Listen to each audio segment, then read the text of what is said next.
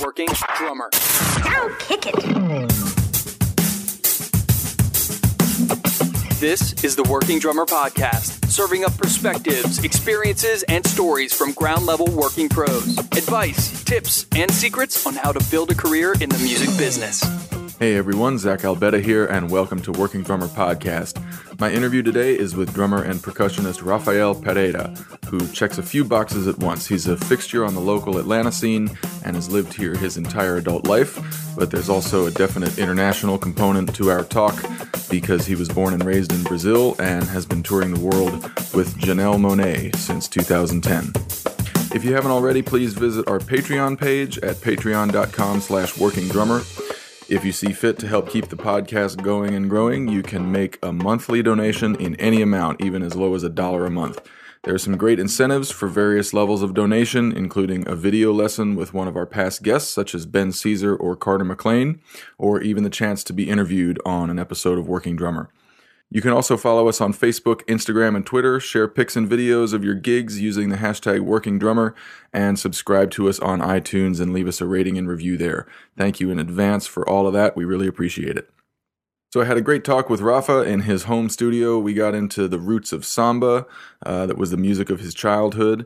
And we've talked a lot about the relationships between drums and bass and drums and vocals, but he had some things to say about the relationship between drums and guitar, which looms large in Brazilian music.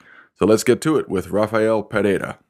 We'll get to everything you're up to in Atlanta and everything you've been up to for the past couple of years, but I want to start with where in Brazil you come from and just, going all the way to the back. What your background is. So, where's home in Brazil? Home is São Paulo. São Paulo. It's a big city in Brazil. Yeah, biggest city in Brazil, right? For people that don't know, it's like 25 million people right now. Wow.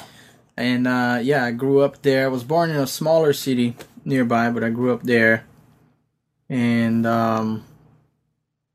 my brother played guitar when I was about 8 or 9. He started playing guitar. He's 4 years older than I am. And, I started getting interested in music because of that. Mm-hmm. Nobody in my family played. My mom was a vinyl collector and all that. She loved music, but nobody played. So once I saw him playing, I wanted to play with him. And he started playing in a few bands. I started following him around. He played, started playing 7-string guitar, a traditional samba guitar. Yeah. And so I started going to the samba rounds with him and just picking up, little percussion instruments here and there. Played piano before that from 6 to 12, but once I, started playing drums and percussion, I felt like I lost touch with the piano and just gradually jumped into the percussion world and stuck with percussion for a while. Yeah. Yeah. So in the music your brother was playing, was that traditional samba music? Yeah, traditional samba music, pretty much and he was always into the roots. There's the modern side as well, but he was always into the roots side. Right, and I want to get into that because there's, as Americans, we think about Brazilian samba music. Right. And, a lot of people don't even think of traditional Brazilian artists like João Gilberto or something. They'll think of Stan Getz. Right. And that stuff is great, but it's not quite the real authentic, right?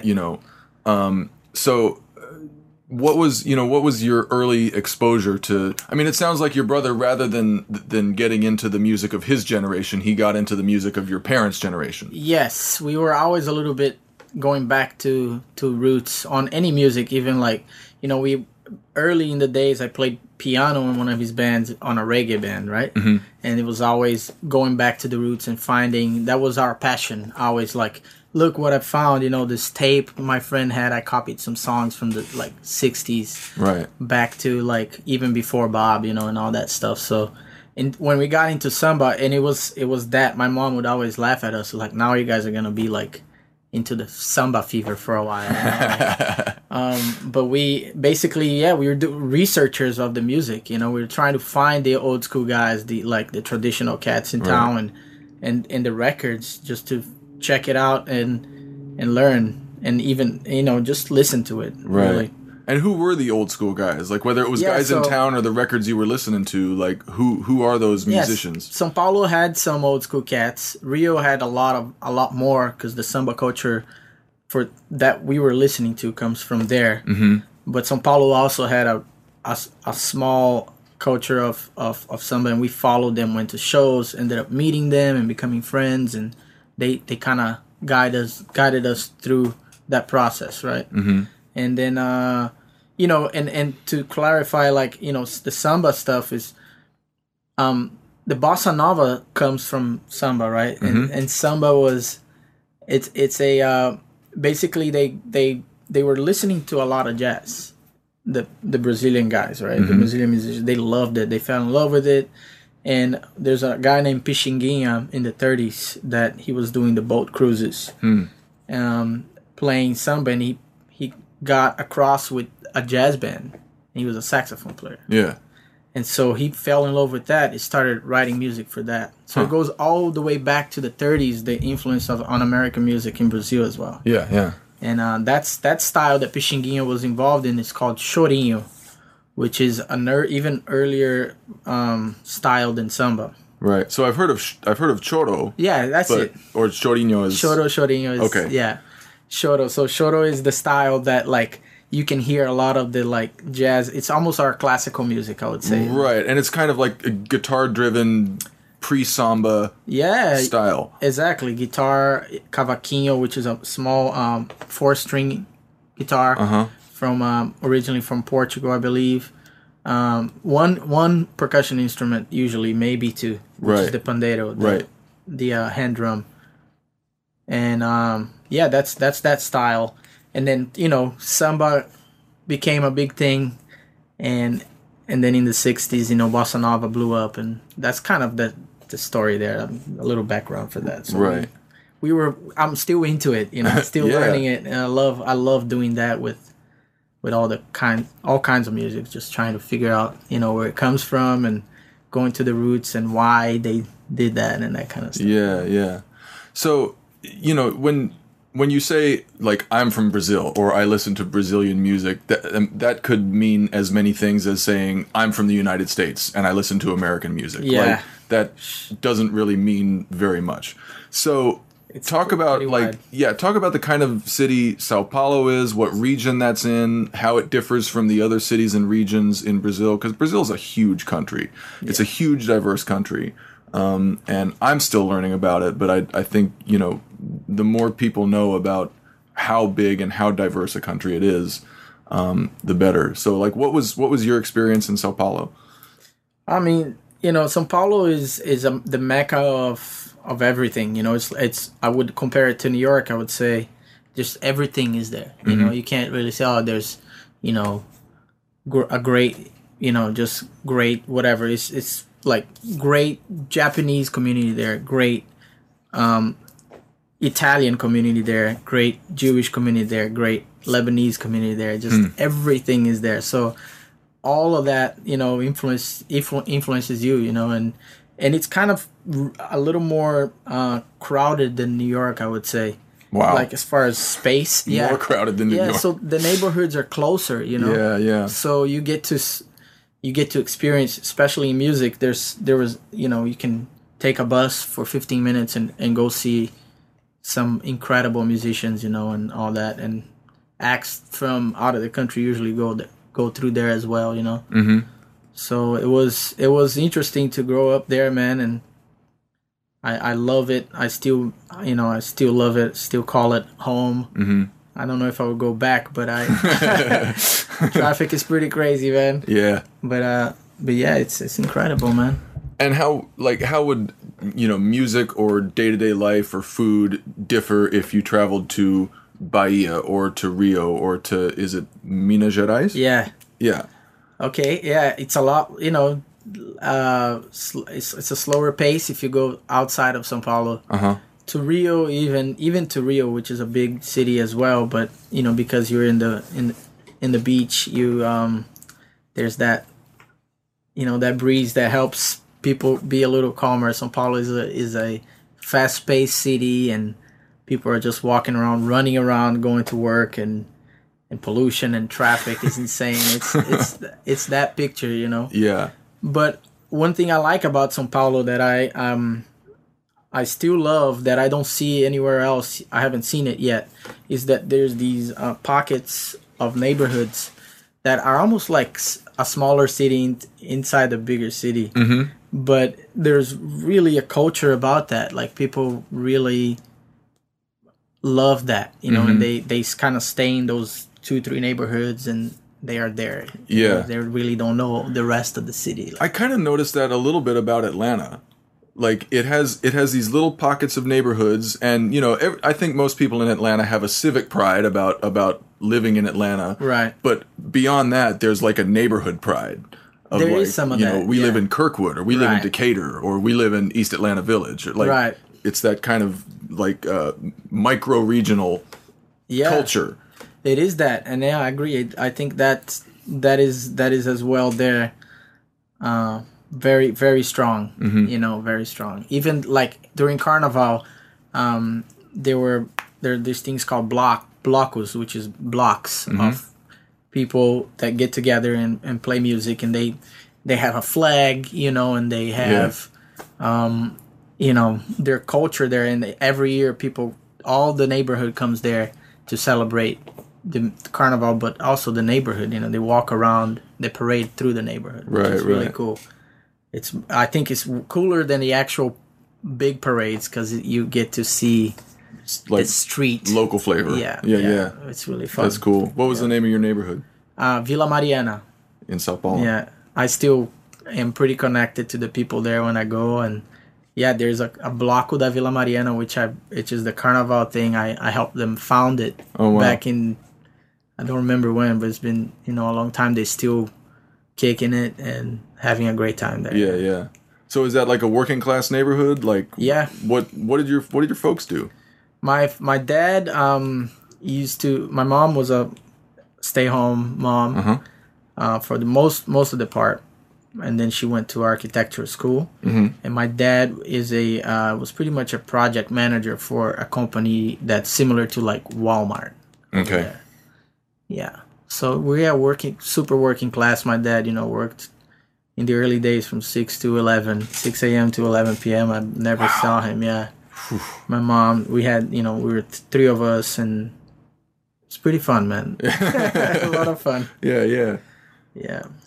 So when is it that you get into music seriously, and what does that look like for a teenager in Sao Paulo who says, I want to be a professional musician? Yeah. Well, I mean, I wasn't thinking about, you know, I think when I started playing drums, which was at the age of 12, because, you know, between 10 and 12, I was kind of following my brother, like I said, you know, just kind of following him around. And in samba rounds, it's pretty much you pick up whatever instrument, you know, that people are tired of playing, or they want to go get a beer and you play, right? So I just literally just stand and watch that pattern, because it's pretty much an ostinato pattern, and then whenever people are tired, they're like, oh, let me grab it. You know? And then I fell in love with that, man. It's just, and then tracking out the records, and it was my full-time passion, you know. At school, after school, just kind of checking stuff out, man. And at the age of 12, I think I had one drum set lesson with a friend of my brother. And then I knew it. I knew it there. I was pretty confident that that's what I wanted to do, you know? Yeah. So then, you know, 5 years later, I started, like, we just gradually picking up gigs, you know? With the bands that I had, just little pocket of gigs in that same neighborhood. We founded the Bloco, which was a lot of work, because you have to rehearse the samba school, you know, get all the instruments tuned and all that, and it's like, you know, it takes 2-3 months before Carnival to get that ready. Right. And so it was just organic thing. It wasn't a, you know, I'm gonna become a musician, you know. Yeah. It just kind of. But at the age of 12, when I had the drum set lesson, was when I realized that I was like, this is what I want to do. Right. Yeah. Right. So, like, as you were working your way into, you know, the professional scene, was it on percussion? Was it on drum set? Both? and this is something I'm fascinated with, is so much of Brazilian music, like so much of traditional Brazilian percussion. I mean, it's not drum set. Yeah. But in the modern context, especially in the American context, we have to translate it onto drum set. Right. So where was that line drawn for you? Like, did you start out saying, I'm going to play drum set, or did you start out saying, I'm going to play percussion, or was it just all part of the same? It was all part of, always part of the same pot. But I think percussion was the first one that started working its way into the professional world. But then when you started playing in restaurants and stuff, you kind of have to put a kit together. Right. And I started, usually they don't want, a full drum set because it's too loud. It's just a guitar and vocals and percussion, maybe a keyboard or a saxophone player or something like that. Uh-huh. So then you start putting these hybrid kits. So it's even then it was hybrid already. Right. Out of necessity. Yeah, out of necessity, just to be a little, have a quieter sound. And that's a general culture there. A lot of people have these hybrid kits that they play and stuff. But yeah, it was both. I mean, I was in reggae bands, rock bands back in the day too. Like it wasn't just samba, Yeah. So it was, on that it was full on drum set, and then the other stuff was right, more of the percussion stuff. It's another thing about Brazilian music is that of course, when people think Brazilian music, they think samba and bossa nova, and of course that's what Brazil is known for. But the more I learn about it, the more music I hear that's like so cool. There's pop and rock and reggae and funk and like all kinds of shit coming out of Brazil. Yeah, man, it's crazy. And it all has, the Brazilian flavor. It all has the Brazilian swing, kind of the samba influence. Yeah. But it's like New Orleans, people just think jazz when they think New Orleans. But there's so much other music coming out of there. Yeah, it's pretty much that, man. I feel like you're right on the money there. Yeah. It's just like that. Yeah, it's everybody just... Yeah, they everybody's into everything there, man. Right. Like, Rush is huge in Brazil. You'd never know, right? The things that you find out that people like there, you'll be surprised the amount of Iron Maiden fans are there. Wow. And shirts that you see on the streets. Yeah. And just, the influence of American music there is very big. Just from the early ages we had that. Yeah. Yeah. In the radio playing, just regularly being around that too, influenced everything as well for everybody there. Right. Yeah. So by the time you're late teens, early 20s, you're playing all kinds of gigs on all kinds of instruments. So when I was 18, I moved back to the city where I was born, which is a small city, very small compared to São Paulo. I don't remember the population there, but I moved back there, and people go out there. It's unbelievable. People love going out. So there's a lot of in the city, the city strip, the main road. There was tons of bars and restaurants, and so I ended up started getting involved with the school there, teaching kids to play or getting started on drums and percussion. There I started meeting people and started playing bands there, and that's where I started making money with that. With money, I was still living with my mom. That's when my parents split the first time there, so my mom moved to the small city. My dad stayed in São Paulo, and that's where I really started making actual money to like survive off of music. And that felt really good, man. Yeah. I was like, oh, I can actually do this. Like, it's when I realized that I could actually make a living off of it. Yeah. And then that's where also when I got into engineering, I did some engineering classes back then and learned how to what a compressor is, what an equalizer is, all that stuff. So it was fun. Yeah. And then from there on, I think from 17 to 19, I stayed in that city and worked there, and then I moved here. So you moved here that early? Yeah, or the first time around was as an exchange student. Okay. Yeah, in Idaho. Idaho. Yeah, man. Wow. Yeah. How'd Idaho treat you? It was fun, man. You know, you gotta learn. You know, made the best out of it, and met great people. And were you studying music, or what were you? No, the last year of high school. Okay. Yeah. Just cultural exchange, kind of. Yeah, yes, exactly. Yeah. For the last year of high school, and I played some music there. I had some percussion. That's when I really started digging into practicing, because in the winter there was the snow out there, you know. Right. My dad got a job here in Atlanta. Okay. Yeah. Okay, so you came with your dad to Atlanta. Yeah. I came with my dad to Atlanta. There's a big community here in Atlanta, in a neighborhood called Marietta. You know that? Yeah. And they had a Brazilian supermarket there. There's a big Brazilian community in Marietta? Yeah, there's like 60,000 of us over here. I had no idea, man. Yeah. That's awesome.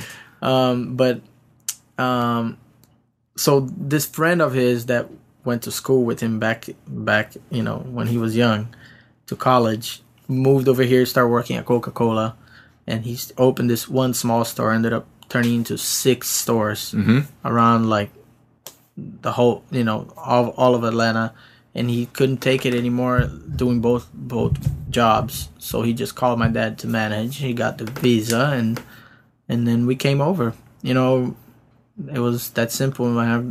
I came, actually, you know, I had a girlfriend in Brazil. We were like putting out our first record with the band over there. I was working, making money, you know. Yeah. I didn't want to come back originally because also my experience in Idaho, you know, I saw the United States a completely different thing than I see it now. Right. And I missed some of the elements of the, you know, my culture, pretty much, you know. Yeah. And I was like, no, I'm not going to live there, but I'll come with you guys for 2 months, buy some drums over there, and meet some people and come back. Right. So I was going to ask, like, you know, you spend 6 months in Idaho? No, a whole year. A whole year. So you spend a year in Idaho, and you come back to Brazil, and your friends in Brazil ask you, what is America like? And what do you say after a year in Idaho? I mean, you know, what my experience there was, you know, was awesome, but it was very cold, man. I don't like the cold, I have to say.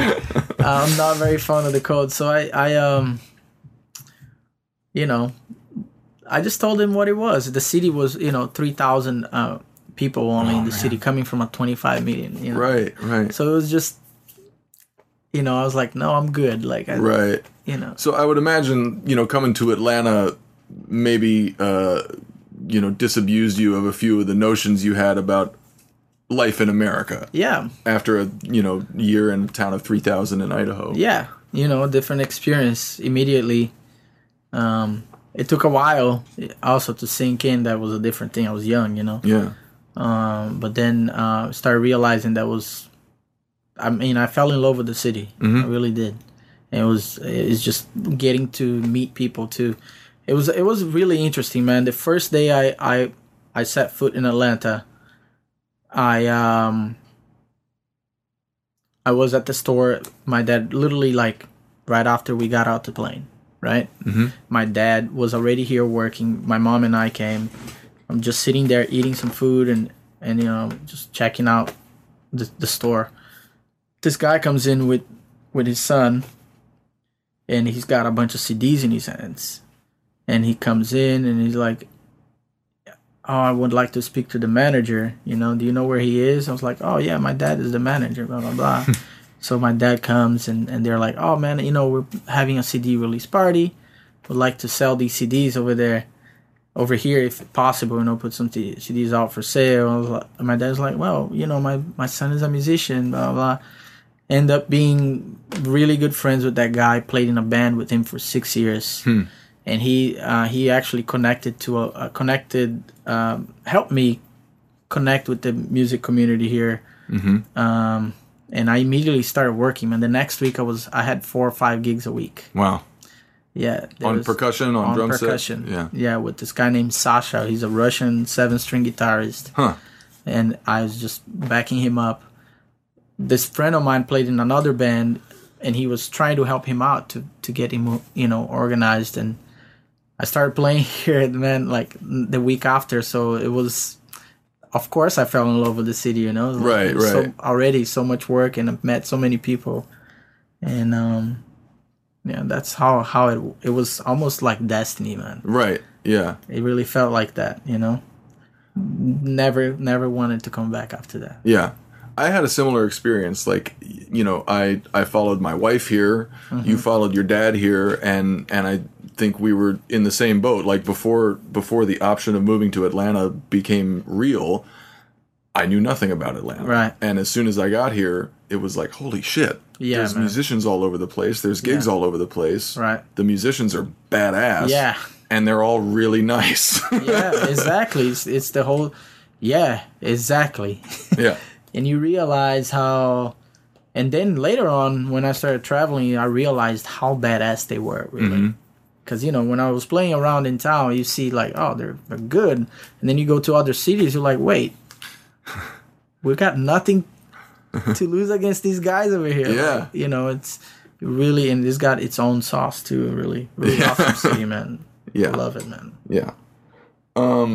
So how long did you spend in Atlanta before the Janelle Monáe thing came up? Yeah, about 7 or 8 years. And how did that come about? I think it was word of mouth. What I heard from the musical director and the drummer. Who is the drummer? Drummer is Mikey Phillips. Okay. Became one of my best friends. Yeah. Yeah. It was before that. How did that happen, man? I don't remember. Well, if you don't remember, it was probably an organic thing. It wasn't totally organic. It wasn't like you got a phone call and said, "Be here at such and such a time for an audition." And no, no, they didn't do. They did some auditions, but not for percussion, I think, or at least they didn't tell me it was an audition. Right. But I think it was organic. I know who recommended, a few people that recommended. They said it was 3 or 4 people, 4 different people. Mm-hmm. But I know that I was playing with Sonny Emery before that on his band. And I think they called the bass player for that band and asked about a percussionist. And I think they also called possibly Sam Sims, the bass player, and Little John. Yeah. The drummer for Janet. And I think they all kind of mentioned my name, and it was just a phone call. I didn't know who they were back then, Right. And he was in Kansas City. No shit. Yeah, he was in Kansas City. Yeah, because Janelle is from... Is she from Kansas City? She is from Kansas City. Okay. Originally. Yeah. They were in Kansas City doing a tour with Off Montreal. I don't know if you know that band. I don't. From Athens. Okay. And the phone call was just bad. A bad phone call. It was on my birthday in 2010, and was smoking a cigar with Colin. And I got a phone call. We were smoking, You and me and Colin got to get together and smoke a cigar sometime soon. Let's do it, man. Let's do it. It was, his birthday is a day before mine, so we were just celebrating our birthday. That's great. And I got that call, and I didn't know who they were. I had to go online and find out, and that was it, man. It was 6 years ago. Yeah. And is that kind of the first iteration of her band? Because she hasn't been around that long. That was... She, what is this, 2017? Yeah. The band, she was around 4 years before that, or maybe three or 4. Mm-hmm. But yeah, she started just with her band setting was a guitarist, which is still the same, Kalindo. Mm-hmm. And drums was this guy that lives in Canada now. His name is... I don't remember right now. And then a DJ. Yeah, a guy just pressing play on some things. And then they ended up getting a bass player / keyboard player. Mm-hmm. And from there on was just, going up, I guess. That tour of Montreal was just 4 of them. And I guess what happened is she played at BET. she did a cover of Prince, and Prince was there. And so then Prince called her. There's a video out there of that when he's watching her perform Let's Go Crazy. Right. And I think he called her and said, I want you to open for us. You know? Yeah. And so that's when I think that's my understanding is that's when the band got right. They're bigger. Yes. Yeah. Yeah. And that's when you came on. That's when I came on. In Right. 2010. We were rehearsing. The first time I got in the band, when we were at rehearsal, the MD said that we were going to open for Prince at Madison Square Garden. That was the first call. Wow. I'm like, okay, that's cool. Like, Yeah. you know. You say yes to that. Yeah, you say yes to that, you know. Yeah. And then they're family now, you know. It became family. Yeah. So by the time you were in the conversation for this gig, you'd been in Atlanta 7 or 8 years, playing with everybody locally and getting your name around to people like Sonny Emery and Little John, who are, world famous drummers, but at the same time local, because they're still here. Yeah. And they still play here. Yeah. So by the time this, R&B soul gig came around, was there a learning curve for you for like American pop music, for that kind of thing?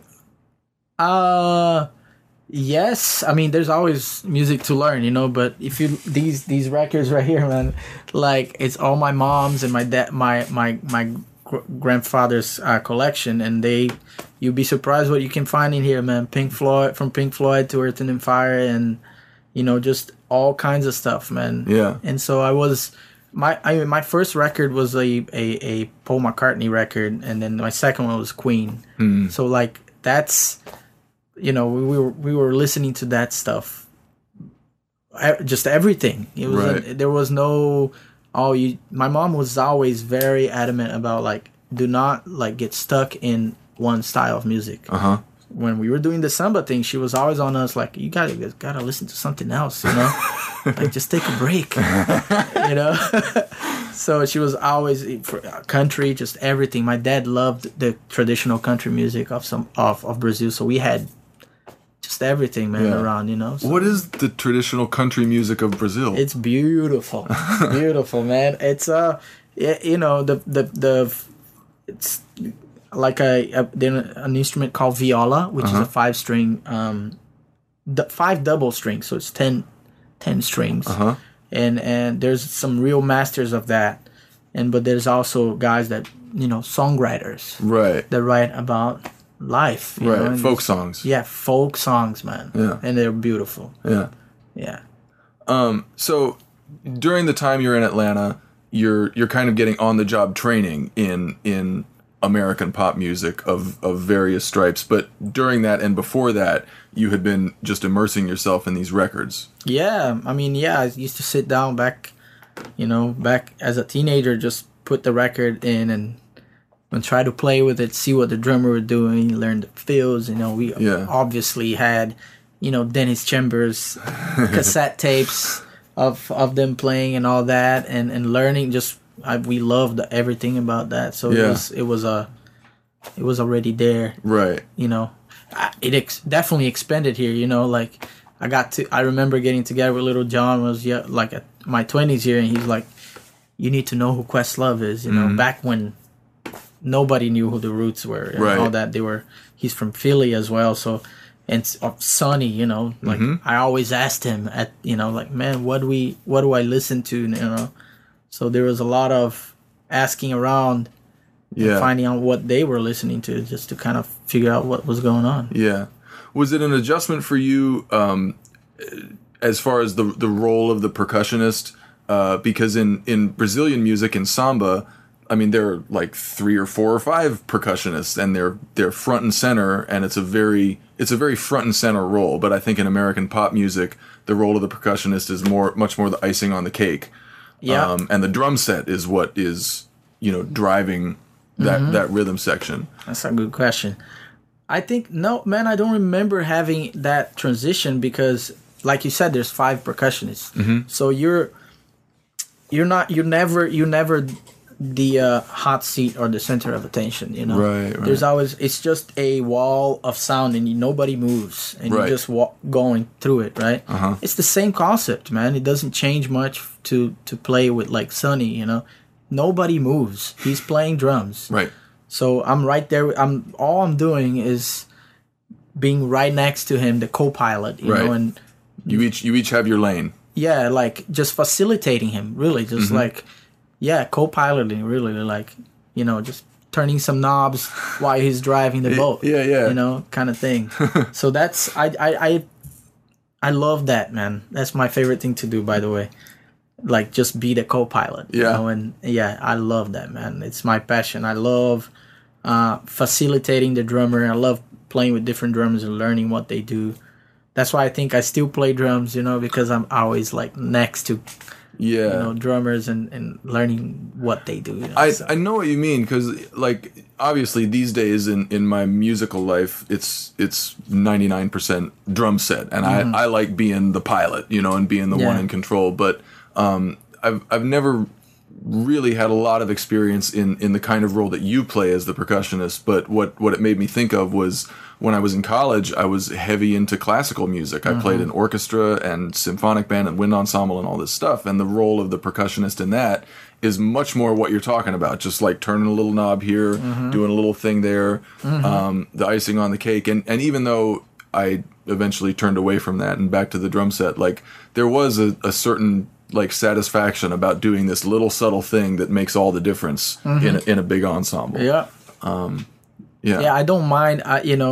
I'm not mad at being, the co-pilot. I actually love doing that, man. Yeah. I love being just a facilitator of the music, of the actual music. I'm not interested in. I was never interested in being the flashy guy or the, the solo guy. I'm not a great soloist. I'm not a incredible, filler or anything like that. I'm just not a fancy drummer. I've never been one. Yeah. And there was never an interest in that, in percussion as well, man. I mean, I know hundreds and hundreds of guys that can kill the percussion soloing and grooving too. But I'm that guy that my passion is to facilitate the music, groove and energy wise, from the very beginning. Yeah. It was always like that, man. Yeah. And I stand by it, man. I stand by it. It's working for you, man. I think it's what music needs, Yes. I always, even in jazz, man. Like I went to Georgia State for jazz, and even in jazz, it's the groove. Yeah, there's comping, there's a lot of more open, but the groove is there, man. You have to stick to that, man. Yeah. I was talking with Justin Chazarek a few days ago, and I'm going to interview him next week. But we were having the same kind of conversation, and Adam Goodhue said the same thing about even when you're playing jazz, which we think of as really improvisational and really interactive, which it can be. We forget about the groove, we forget about swing, we forget about backbeat. Yeah. And that stuff is still important in jazz. Yeah. That's always my main focus, sitting behind any instrument. It's like, how can I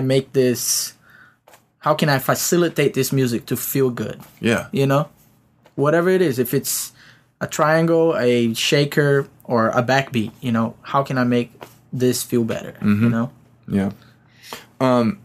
Given your background and skill set, are there ways that Janelle's band or their musical direction has kind of capitalized on what you do and who you are as a percussionist? Or have you had to conform to the American pop kind of thing? Well, there's, I sneak some of my flavors in there. We did a movie. They wrote a song for Rio 2. That movie. It's a cartoon from, it's one of those cartoons, and it's awesome. And she wrote one of these songs. The producers, by the way, love Brazilian music. All the producers for Janelle. And so they're into all that. One of them speaks Portuguese, and so that already is there, you know. So probably one of the reasons why they called me is like, oh, this guy's Brazilian, you know, blah blah blah. So yeah, I've recorded on some stuff, and I put some of the stuff that I like to do. Yeah. When there's space, when they open that opportunity, you know. Right. And so when we did the Rio 2, we went to LA to cut that song, and that was, I mean, I was comfortable, you know. I was at home. It's like Brazilian samba drums. Yeah, I know how to do this. Right, you know? right. you guys are on my turf now. Well, yeah. You know, as far as the percussion section goes, there was three of us there. We all knew what we were doing, you know. Yeah. That. So it was. I get to sneak in sometimes. Right. It's fun.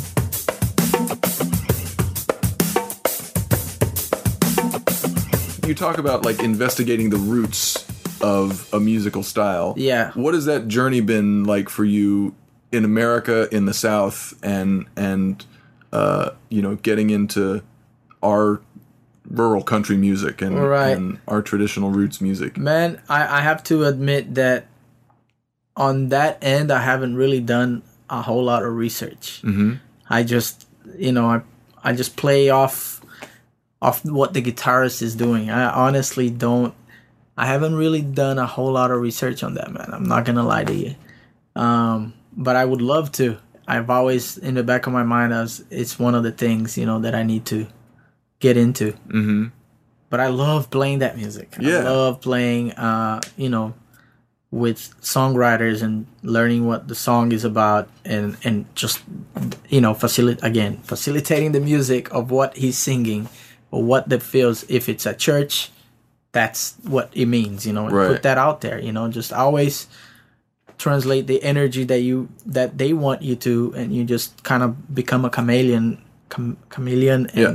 and play that, you know. Yeah. That's, I haven't really done any research that. So. Well, but it's an intuitive thing because I mean in samba, you talked about the relationship with the guitar in American roots music, and in samba, you know, the guitar and percussion are just the same. Yes. I mean, the guitar is doing the rhythms of the percussion instruments. Right. Literally, that's how it got translated. Right. So without doing a ton of research on American roots music, you were like probably just tuned into the guitar already, and if you notice that the guitar is speaking a different language, and now I have to try to speak this language. Yeah, that's kind of, you kind of translated. Yes, it's exactly what happened. Yeah. It's just I've always played with guitarists, you know, because of the restaurant gigs and stuff. Right. So that helped, I think, because you at least learn what they're trying to get out of a drummer.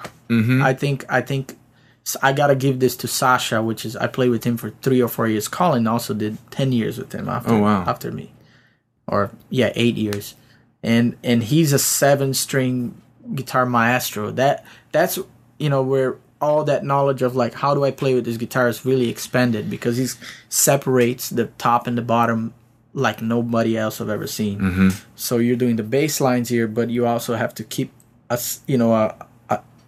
8 or 16 groove for the top end, so he can move around, you know? Right. And that was priceless, man. Yeah. You know? Yeah. Priceless to spend that much time with him. It was cool what you said about like a guitarist will tell the drummer what they need just by what's coming out of the guitar. Yeah. Like, can you give an example of that? Of like a guitarist you've played with here, or just something you've picked up on with guitar players over the years?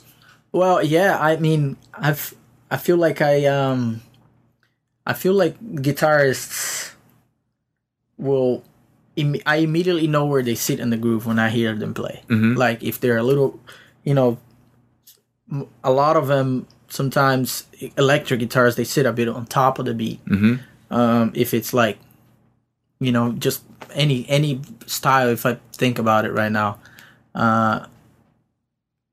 the country stuff, I feel like they're right in the middle, mm-hmm.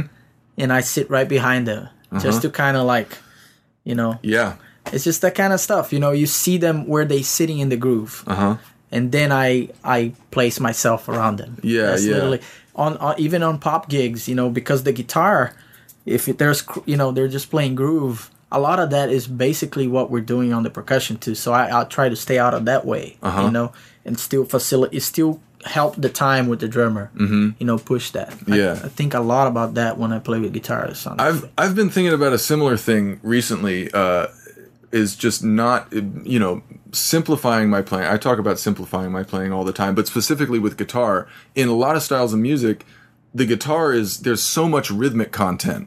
Oh yeah. In what the guitar is doing, and I've learned that I don't have to do all that. Oh man. Like that rhythmic content can just be taken up by that instrument, and I don't have to also take it up. Like you were saying, just stay out of that thing's way. Yeah.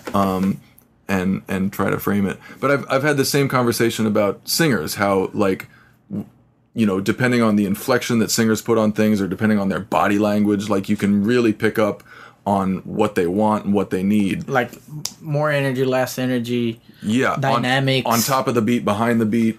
Like they might actually stomp their foot where they're feeling a downbeat. Yeah. And it's not that they're trying to be a dick and tell you like, this is where I want it. It's kind of subconscious for them. They just feel it there, But I never thought about guitarists in the same way, because guitarists are full of body language. Yeah, exactly. Yeah, right.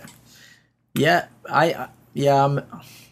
you're right about that. Guitars have a lot to tell, and keyboards too. I mean, but in the situations I play, I think unless the keyboard player is playing, as far as rhythm goes, and in the percussion world I'm talking about, they could be just padding or just playing a little rhythm, unless they're playing like a clav or something. Then my eyes, my brain goes on. It's like, wait, I gotta give him some space, that kind of stuff. Right. Or if you just kind of like, you're playing with Nick Rose and he's like, he does that thing, you're like, okay, I need to like just chill, because that's what he's feeling right now, Yeah, that kind of stuff, man. I love that, man. That's my passion, is playing with people and just learning, even now learning how to be better at that. That's my favorite thing to do, man. Yeah.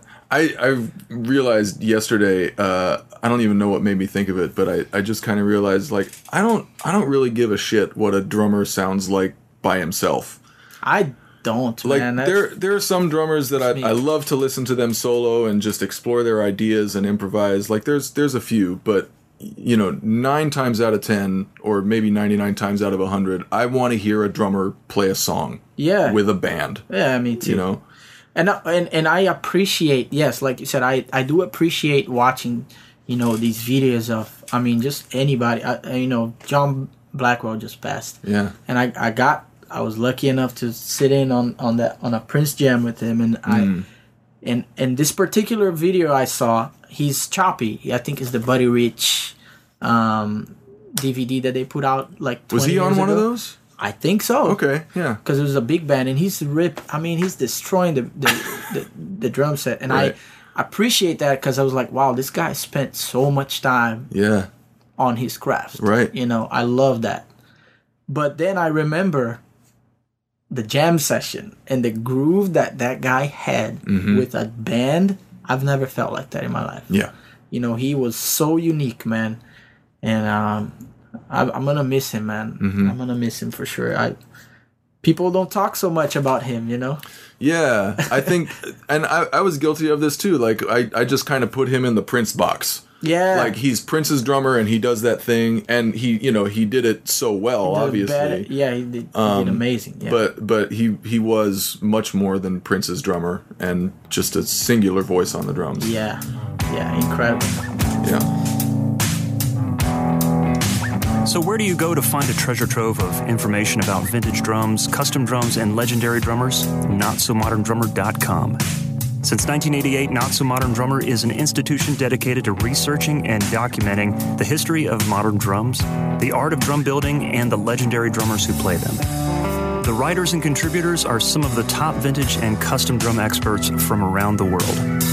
Not So Modern Drummer serves as an online gathering place and marketplace for the worldwide community of drummers who buy and sell, collect, preserve, and play these instruments. It also hosts drum-related events that are attended by drummers from all over the world. This website is easy and fun to explore, and the monthly digital magazine subscription is free. So check out notsomoderndrummer.com.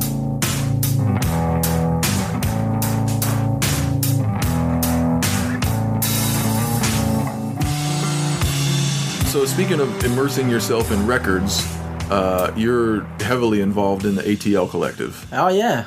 Tell people what that is. ATL Collective is a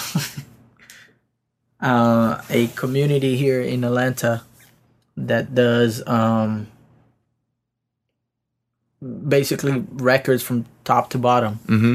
And they, dig in and it's awesome, man. It's like a workout, Right. It's like a triathlon, or you get that gig, that you're gonna have to learn the specific parts of this record, and you have to understand where it comes from and just everything. It's a lot of fun, man. Mm-hmm. I got to learn, I knew TLC, but I didn't really know TLC's music like that. Yeah.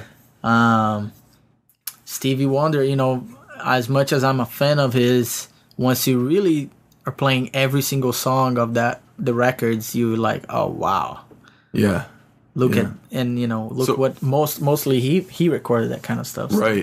Right. So once a month they do one of these shows where they play a record top to bottom. Once a month. Yeah. And they choose a different record every month, and it just runs the gamut. Like just in the year and a half that I've been here, they've done Joni Mitchell, Stevie Wonder, James Brown's Funky Christmas.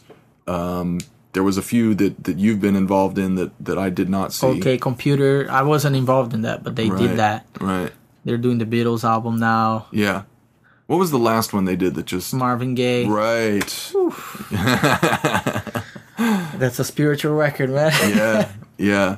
But it's such a cool project because I think, depending on the record that they're doing and depending on who's involved in that on that particular month, sometimes it'll be like a note-for-note recreation of the track. Other times it'll be more of a reinterpretation. Oh yeah, we did do Rubber Soul as like a country feel, or like a singer-songwriter thing. I had a hybrid kit, and there was a banjo player, right, a mandolin. It was a lot of fun. Yeah. That was a complete recreation. I don't know, have they done more than that? Well, I remember one of the first shows I saw in Atlanta was the Joni Mitchell show. Oh, okay. And Marlon Patton played on that one, and Adron sang, and did her just amazing Adron thing. But I remember they did Joni Mitchell Blue, and some of those songs they did, pretty true to the original, and some of them were just a complete reimagining of the song. Mm-hmm. But it's such a cool concept to present this music and these records in a way that celebrates the people who are playing it. Yeah. Because there are some tribute bands or some shows like this where the personalities and the skill sets and the passions of the people playing the music have to take a back seat to what is on the record. What does this record sound like? Right. But with ATL Collective, so much of the flavor of the Atlanta music scene, I think, is in every one of those shows. They did the Jimi Hendrix Are You Experienced? Yeah. And Marlon Patton and Rick Lawler did their duo thing. So, it didn't sound exactly like Jimmy, but it was like those songs with those guys, and it was this perfect marriage of, local flavor and iconic record. Right. Yeah, I agree. I think, I think the fact that works so well as well is because they do call, Marlon and Rick, incredible musicians. Yeah. They're already... just maddeningly good. Yeah, they're already unique on their own, so that you can't take... I think it's a natural, organic thing. You can't take that away from them. You just cannot. Right. I mean, they could, but they don't want to. Mm-hmm. They just don't. Probably they don't do that anymore. Mm-hmm. So it's just a natural thing that you're gonna get a lot of their own sound in there. No matter how much you're trying to copy, or it ends up being always sounding like you. So yeah. So as a percussionist involved with that project, do they only bring you in when they listen to the record and there's like, oh, there's a bunch of percussion, we got to get Rafa, or have you played a bunch of percussion on songs that did not have? Yeah, I mean, there are records that they call me for, like it's it's either there or some of the songs that have no percussion, and if it's like a ballad and I need to sit out, I'll sit out. But if there's a part that I feel like it's gonna fit, I'll ask, you guys want me to play this, and if it's cool, yeah, it's put it in there. Yeah. And yeah, there's some things that I change around. Right. Just because sometimes, even the actual artist, I know that for a fact, because you probably know that too. Like, the records come out and they sound like something, especially in the pop world, and then you go play live and you do a different version of it. Right. You just sometimes you can't have everything that's there, or the artist wants to play it faster, or he wants a different feel for the show. Mm-hmm. So why not do the same thing when we're recreating those records? Right. I completely agree with their system. I think what would like we did TLC, what would TLC do on this song? Mm-hmm. I think they would probably play a little faster. So why don't we do that? Yeah. I think that way. Why not? Right. And even if they wouldn't play it faster, we want to. Yeah. And this is our show. Exactly. We are playing, they're not playing, right? Yeah. Yeah. Well, cool, man. Thanks so much for talking. It was great hearing about Brazil, and this is the longest conversation we've ever had. Yeah, that's true. We've seen each other a bunch and played a couple gigs and whatever, but it was good to hear about you. Yeah, man. And not just about whatever gig we're doing that day. Right. Or just running around packing drums. Yeah, man, I gotta go. That's good. Yeah, we should do this more often, man. Yeah. Without the mic. Yes, without the mic and with a few cigars and with Colin. Done. All right. Set. Thanks, man. Thank you, man. Bro. Cool talk, solid dude, great musician. Hope you enjoyed getting Rafa's perspective from outside the drum set and from outside the United States. It really takes all kinds out there in the music world and here on the podcast. Once again, we'd be extremely grateful if you would make a donation at patreon.com/workingdrummer. Any amount helps and every amount is appreciated. Thanks to Mike Jackson for his technical assistance. Matthew Krause is back with you next week, and thanks for listening. Cheers.